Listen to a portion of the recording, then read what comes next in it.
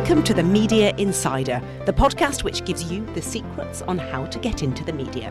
Every episode, I interview a commissioning editor or a producer about exactly what stories and interviews they commission for their pages or programme, and how you can pitch to them. I'm your host, Helen Croydon. I'm an author, a former journalist, and now I run a small PR practice called thoughtleadershippr.com, helping business leaders, academics, entrepreneurs and public figures become better known as experts in their field. If you like this podcast, please tell your colleagues, share it on social media. That's how others find it. So this episode, I'm joined by Francesca Cassidy. She's deputy editor of Raconteur. She's also been acting managing editor before her current role. And before that, she's coordinated content in startups and has worked for a digital marketing agency and, of course, been a freelance journalist. So welcome, Francesca. Thank you for having me. It's a pleasure. Yeah, it is, because we had your colleague, the previous editor of Raconteur, on, Ben, about 2-3 years ago, and you tell me that Raconteur has changed quite significantly since then. So I'm really looking forward to hearing about the publication, how it's put together, etc. Tell me, just give me a top line overview, first of all, of Raconteur, any regular slots or pages or sections that you either commission for or write for. So we're probably best known for the special interest business reports that we publish in the Times and the Sunday Times, and they are still a huge chunk of what we do. I know that there's a lot of talk about print being dead, but that's not really what we found at all. However, as we've grown, and particularly since the pandemic, we have tried to expand our offering beyond that. So we've really been building up our online website and published content specifically for that. We launched lots of new series. So we have a new series called Going Against the Grain, which is looking at businesses that are taking novel, innovative approaches to work. So there's the company that bans Zoom meetings, or companies with totally flat structure. And I personally oversee our series, How I Became A, which is such a fun project for me to do. I get to talk to people who just have really cool jobs. So I've spoken to an ethical hacker and I've spoken to a futurologist. And yeah, we're also going to be launching some regular columnists who are sort of experts in different industries. So there's a lot going on.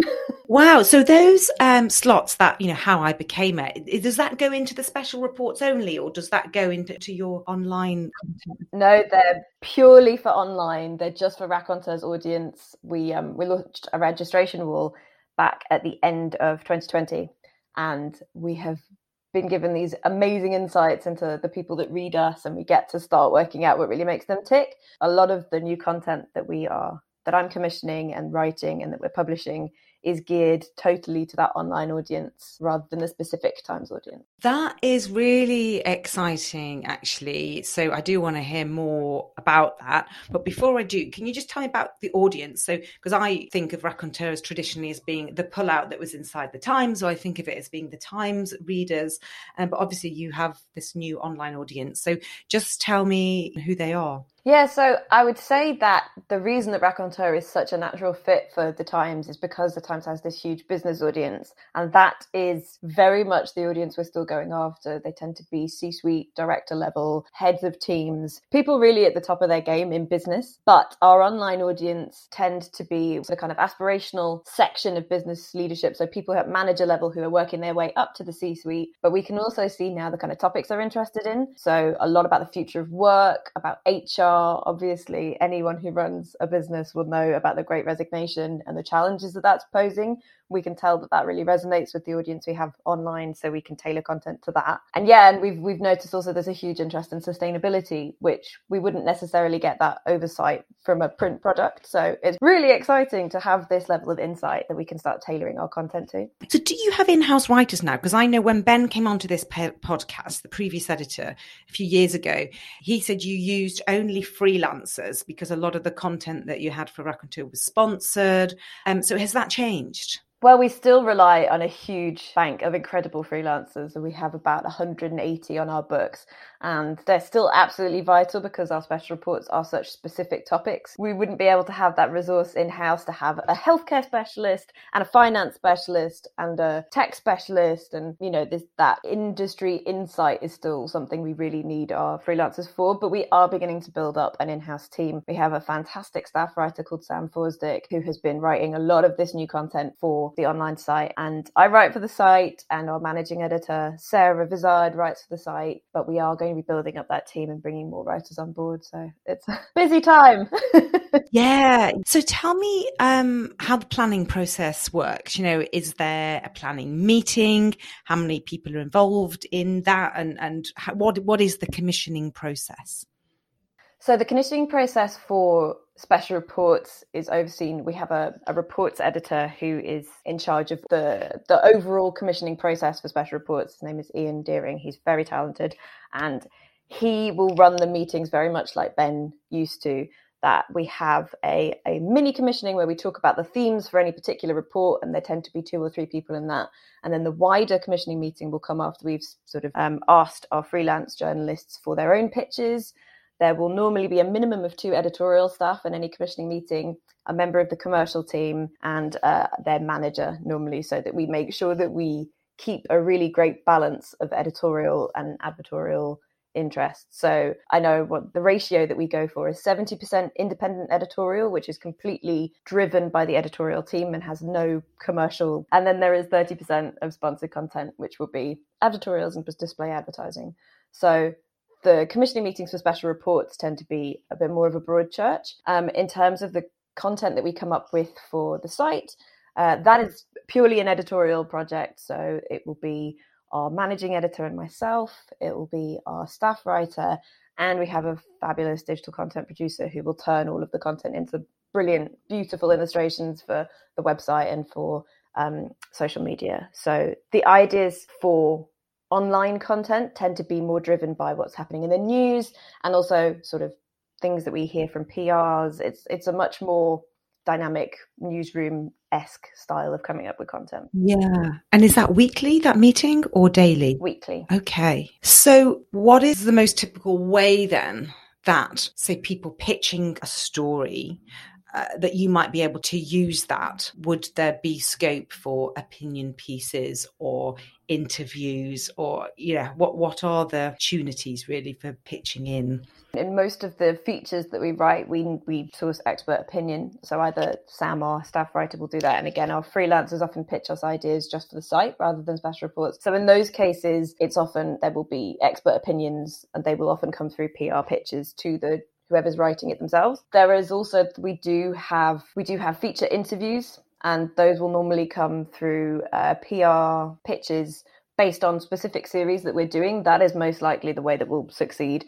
Press releases tend not to have much cut through because we don't cover the news. We may use the news as a hook into a feature, and we do try and keep everything that we write as timely and relevant as possible. But in terms of being featured in a piece of Raconteur editorial, it's normally best if people have done their research and pitch someone specifically for how I became a business leader for a company that's doing something really innovative for going against the grain. And yeah, people with big names and interesting stories, we are trying to do more profile interviews. So that's often a really good way to do it. Yeah. So how reactive, you say you mentioned you are a little bit news led. How reactive are you, and do you ever run evergreen type stories? I mean, yes, evergreen is absolutely crucial for us because we simply don't have the resource at the size that we're at to be able to turn things around like a newsroom would. But also a lot of the issues that businesses face are evergreen, and we always have to keep that audience in mind. But having an in-house team and a writer that works purely for Raconteur and isn't held to the special report calendar has meant that we can be a bit nimbler. So we're writing articles about Ukraine. When the gender pay gap reporting data came out on Tuesday, we could write a piece based on that. So we have a bit more flexibility to keep up with things that are really going to capitalize on attention based on what's in the news. But yeah, evergreen content is still absolutely crucial. We couldn't publish the volume that we want without having content that has a good shelf life. Yeah. So how many stories roughly a day are you putting out? That really depends. We still use quite a lot of our content from special reports. I would say on an average day, there will be 2 to 3 pieces going up on the website every day that's new. And that will be a mix of content from the special reports and things that are being written in-house. Okay. And so those stories, if, say, something hasn't come in as a pitch from a PR, which I would imagine that's a low percentage of your stuff, how do you get a sense of what you'll cover or what will make a good story? Do you use like keyword, Google Trends and stuff like that, or do you have a specific way of chasing stories? We tend to have different streams. We do publish SEO-driven content. I wrote a piece fairly recently about innovation strategies because we saw that was getting a lot of buzz around particular keywords. We use SEMrush, which is an SEO platform. That is sort of one stream, and those are more likely to be the evergreen pieces. So we really want them to get as much organic traffic as possible and to sort of stand the test of time. We like to try and find a human element in all of the stories that we do. So business journalism, I think, can often have a bit of a reputation for being dry or overly technical. But there's almost nothing that happens in business that won't have a trickle-down effect to real people. So I think really great stories are ones that will impact any reader beyond a specific business audience. So we always try to look for a little kernel of humanity. Otherwise, I think just things that worry people. So, pandemics, economic downturn, the Great Resignation, just anything that keys into people's worries that we can give some clarity or some insight into is a way we want to go as well. But also with a business readership, we try to make sure that we publish lots of articles that have practical advice in them. Yeah, it's a broad mix of approaches that we take, but I would say a great story is one that challenges people, offers help, and inspires. Yeah, great. That's really, really helpful. So let's talk a little bit about pitching. Do you receive a lot of pitches? Yes, thousands. Thousands a week or a day? Or Well, thousands is a bit of an exaggeration. I would probably say I get 10 to 15 PR pitches a day. And when we get pitches from journalists, the bulk are still for special reports. So they're more tied into how busy the calendar is. If we have a lot of reports coming up, we could expect 100 pitches a week from journalists. And in quieter times, that will be less. But yeah, PR pitches, 10 to 15 a day, I'd say, minimum. So what stands out and what goes straight to the delete bin? I think the absolute golden rule personally is personalizing it. I think a sign that a PR has not only looked at what Raconteur is as a business, but what we're doing right now. Although, like I mentioned at the beginning, print is still absolutely a golden revenue stream for us. And a lot of companies and thought leaders want to be in print because of the prestige. We are doing so much more exciting stuff beyond the special reports. So simply getting in touch to say, I have a banking client and you're doing a banking report, those tend not to get that much attention because we want to know that someone's done their research and is getting in touch with us because we're doing something special and unique, and that they have somebody special and unique that they represent, or a special and unique story that they think will be a good fit. So I would say, having done some research and showing that in an email. Press releases, because we're not news-based, they do tend to go straight into the bin. And it's terrible because I know people spend a lot of time and effort crafting something that's going to be as punchy and engaging as possible, but they're simply not a good fit for us most of the time. We're less interested about what a company might be launching or doing, and more interested in what makes the people that make up the company tick. So a press release is straight for the bin normally. Yeah. We don't, as a PR agency, we don't do press releases just as a rule, because for that reason, I think they're quite old fashioned and don't really do anything. So have you got any other pitching no-nos? Using RE at the beginning of your subject line. That will not fool me. I'm always surprised at how many of those I get. Also, getting my name wrong happens a lot. I've had lots of "Dear Emma," "Dear Faria," or even just "Dear editorial person." I know that there are lots of editors will have horror stories about relationships with PR people, but they're absolutely fundamental. We only get great stories, and all of my best interviewees have come through PRs. It's an absolutely symbiotic relationship, and a relationship, I think, is the key word. You really need to be able to build connections with people who represent the people you want to talk to. It's just, you need to be able to build that relationship through your emails, and getting somebody's name wrong is just big no-no for me. Yeah. Yeah, I bet. So what about any great pitches? I was thinking about this, and actually I think two that stand out. One was quite recently for our How I Became a series, and the particular PR had clearly researched what we do. They'd noticed we were doing a new format. It was still fairly new at the time. We only had 2 stories up, and this woman sent me a press release saying, "How I Became an Ice Cream Engineer," and that was the headline. That was the subject line of the email, and I was hooked. And she had thought about the right person to pick. She'd thought about somebody with a cool job title, but also an interesting story. She knew that this particular person would make a great interviewee. And it showed a level of thought and research that I really appreciated. And it fit the format. Yes, exactly that. And it wasn't in line with anything that this particular ice cream engineer was launching. There was no ulterior motive. It was just a great story. And I think really good thought leadership is about that, where you don't need to talk about the company or the kind of traditional headline grabbing bits of news. You can talk about the fact that the company is being run, or that this person has an interesting job and they're a skilled individual. And that in itself is an interesting story. And that is enough. And that it doesn't need to be tied to any particular launch of a product or a new project. Yeah. That's prompted a question. Is it better? So this pitch had clearly pitched for the How I Became a section.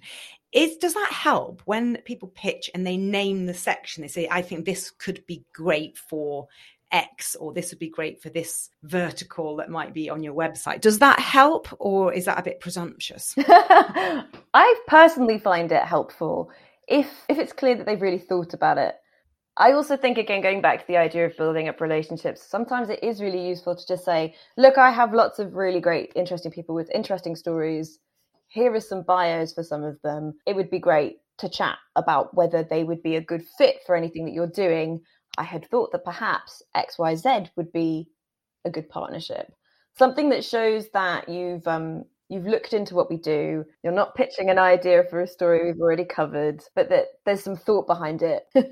Much as we'd like to believe it, we think what we're doing is special, and we want to think that anybody that's pitching to us thinks it's special too, rather than just we want to get a byline in the Times. Yeah. And what about following up? Should PRs or people in the public follow up on their pitches if they don't get a reply? It's really tricky that, actually, when I was thinking about preparing for this, I got an email the other day with the subject line, "One last ping from us." And the email said, "Francesca, don't want to make any enemies here. Just writing to see if you'd had time or if you'd missed all my emails." And I was just like, ooh, it's just a bit. But that said, I think if you really believe that you've got an interesting person or a valuable story that your client could tell, I'm not averse to having a follow-up email after a week. But I would say generally, if you've sent a press release and you haven't heard back, it hasn't been read and it's not a good fit. Yeah. So before I move on to is there anything else you want to add on pitching? Anything else that stands out that you think is worth mentioning? I'd say just specificity. There's nothing wrong with specificity. And I would say my absolute golden rule is, would you want to read the story you're pitching? If it's not interesting to you, and it wouldn't be interesting to you outside your day of work, might not be interesting to our readership. Yes, great advice. That is a great way of summing it up. So one thing I want to ask you, because I know that Raconteur's launching a new journalist course, or a shout out for new journalists. Tell us about that. Yeah, so we're really excited about this, actually. We are always looking to expand our database of journalists. Obviously, relying heavily on freelancers means that we don't necessarily always have the control over who writes for us that we might like. We have to go where the experts are. But there is plenty of research to show that the media and journalism is suffering from a huge lack of diversity. So, it's overwhelmingly white, overwhelmingly journalists have a higher level degree of education. They're very unlikely to have any kind of physical or mental disabilities. And it means that the copy that you get in and the content that you put out doesn't reflect the world at large. So we have launched a 12-week free journalism course called the New Voices Programme, where we're aiming to take on 5 wannabe journalists, essentially, people who have a natural ability for writing and a natural interest in business, but for whom journalism has just seemed such a pie in the sky idea, so impossible to break into, or they just simply don't know where to start. So it's really going to be covering the basics. How do you come up with a great idea? How do you pitch? How do you interview somebody? And how do you make sure that when you're interviewing them, you get the best out of them that you possibly can. So it's really, we're hoping it's a real fundamentals of business journalism course, and we're aiming it at anybody from an underrepresented background. That's brilliant. That especially because journalism is so competitive and so badly paid, and that's a great initiative. We're very excited about it. Yeah, we've got lots of applications in already, open until the 6th of May. So hopefully we'll get lots more in, but yeah. Until the 6th of May. Okay. And how can they find out about it? So there is a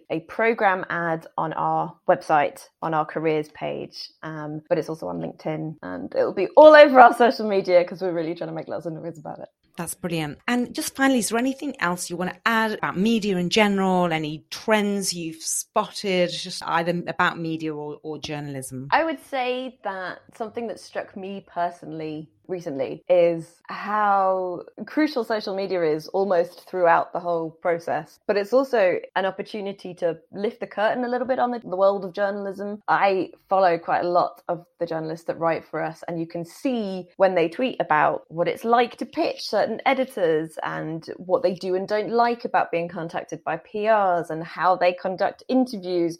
And I think a lot is said about the negative aspects and the negative impact of social media. But I've personally found it really interesting and very hope-inducing that it's managed to provide a little bit of insight into what it's really like to work as a journalist. And it's made it easier for journalists to sort of form a community and support each other. And yeah, I would just say that if anyone is looking to get into media, get their stories in front of people, like, you need to be on Twitter. That's where everything is happening. Yeah, I say that to clients, that Twitter is where you get in front of journalists, but LinkedIn is where you might get in front of potential clients. It's pretty much the media that use Twitter, isn't it? That's very true. Yeah. I mean, we find new journalists through there. We find stories. We find out what people think about things. But yeah, LinkedIn is absolutely crucial, especially for finding the people that we want to be talking to as well, I would say. Yeah. Francesca Cassidy, thanks so much for sharing your insights. It's been a real pleasure. Thank you for having me. Thanks for listening to The Media Insider. Please share this podcast or rate it on your podcast app. That's how others find it. If you're keen to get into the media or get your message and expertise more widely known, then visit thoughtleadershippr.com and see how I could help. Or find me on Twitter. Just search Helen Croydon. Good luck with your pitching.